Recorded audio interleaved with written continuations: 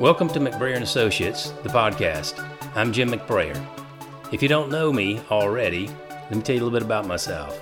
So I worked for a Fortune 200 company for 21 years. I was a sales director there before I founded this company, which focuses on sales training, performance coaching, and consulting all around sales. Specifically, most of our business is around industrial and commercial type business.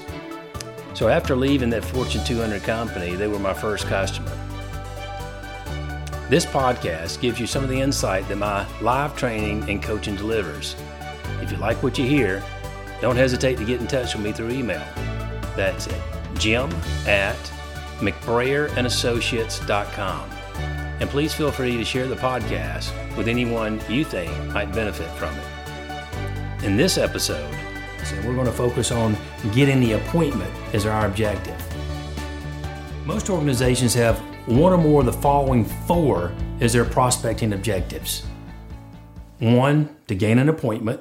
2, to gather more information. 3, to actually close a sale. Or 4, to make an impression. And we're going to focus on getting the appointment as our objective. The key to prospecting is to have a valid business reason for buyers to want to meet with you. Now, I'm shy by nature. Many successful salespeople are. The stereotypical salesperson is an extrovert. They have the gift for gab. They seem to be able to strike up a conversation with anyone. So we've been told for years that the extroverts equal successful salespeople and introverts do not. Well, that's just not so. First, let me actually define the difference between extroverts and introverts. Extroverts are usually thought of to be social and very outgoing. Extrovert also means that they get their energy and their outlook from outside of themselves. They feed off the emotions of others and the conditions of their environment. Introverts, however, get their disposition from within. The environment does not influence their attitude. Their energy comes from within. Successful salespeople come in all different shapes, sizes, and personalities. I often get asked, can you teach someone how to connect with others? And the answer is yes. The key to connecting with others is to focus a conversation on the other, not on yourself. Now, how does that work when we're reaching out and prospecting? Well, obviously, we're not talking about returning a phone call from an inbound lead. That should be pretty straightforward. We just return the call, tell them who we are, thank them for reaching out to us, and ask them what's on their mind. No, what I'm talking about here is having a list of targets that we're calling unsolicited. The reason we're calling these targets is that they fit our customer profile. These are the types of people we think we can help. I mentioned in the overview, most salespeople, both introverts and extroverts, do not like to prospect. The reason being is we feel like we're pushing ourselves on people. And even extroverts don't want to do that. What would help enormously is to have a valid business reason to call these people. I found that I too hate to strike up a conversation about nothing. But when I felt that I had a valid business reason to reach out, I had no problem doing so. As a salesperson, we have to reach out, and therefore we need a valid business reason to do so. The valid business reason for the prospect, not just for us. The key is to personalize your message for each call. With only 3 or 4 minutes of research, you can find out enough about the prospect to personalize your message and create a valid business reason to call them. We're looking for 3 areas that we can personalize. First, common connections. It's not what you know, but who you know. So we're searching for people that we may know that knows the prospect. Second, a trigger event. What has happened recently that would impact our prospect? Did he or she get a promotion, take a new job, or did their company land a big contract or settle a dispute or make an acquisition?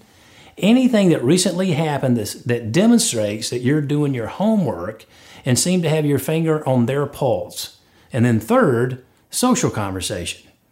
You heard them say something about another vendor, that your prospect's unhappy or in a particular area or is looking to reach a specific goal. These are the 3 areas that we are specifically looking for to make it about them. Common connections, trigger events, and social conversations. This personalization will provide us a valid business reason to reach out. The resources you need to help you with your research are Google, LinkedIn, and your own non-digital grapevine. All 3 of these resources are free. You can Google someone's name or the name of their company to find trigger events. You can go to LinkedIn and find your own non-digital network will help identify common connections, trigger events, and social conversations. In the resource section of this program, you will find transcripts for examples of each of these 3 types of personalized messages. Now, you'll just simply need to replace our examples with that which you actually uncover in your research. Of course, with only 3 or 4 minutes of research, you will not find a way to personalize 100% of your prospects. So when you're unable to personalize, we must find another valid business reason to reach out to them. We do that by focusing on their industry and their job function. Here's the template for the prospect's industry. It's first, the unique attention grabber. Second, state who you are and your niche. Third, declare your intention. And fourth, the big promise. For example, the unique attention grabber is, you don't know me, but if you can give me 20 seconds, I'll tell you who I am and the purpose of my call, and you can tell me if it's something that you're interested in. Second, state who you are, your niche.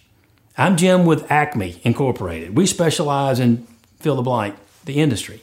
Third, declare your intention. We realize that, fill in the name of their title, you're constantly making crucial business decisions, and those decisions are based on the best available market research. Unfortunately, it can be difficult to find the time to gather the latest market intelligence, and that's why we at Acme have assembled some third-party research for you. And then fourth, the big promise. There's information here about your industry that you'll use to compare your performance as well as refine your strategy. We're providing this report for free. All we ask for is an audience with the right people. In closing, thanks for listening. If you have questions about what you heard or what you want to learn more of, don't hesitate to shoot me an email at jim@mcbrayerassociates.com. Let me spell that out for you because I know it's a mouthful. McBrayer is McBrayer and A-N-D, not the ampersand, A-N-D, associates, plural.com. So that's jim@mcbrayerassociates.com. I look forward to hearing from you.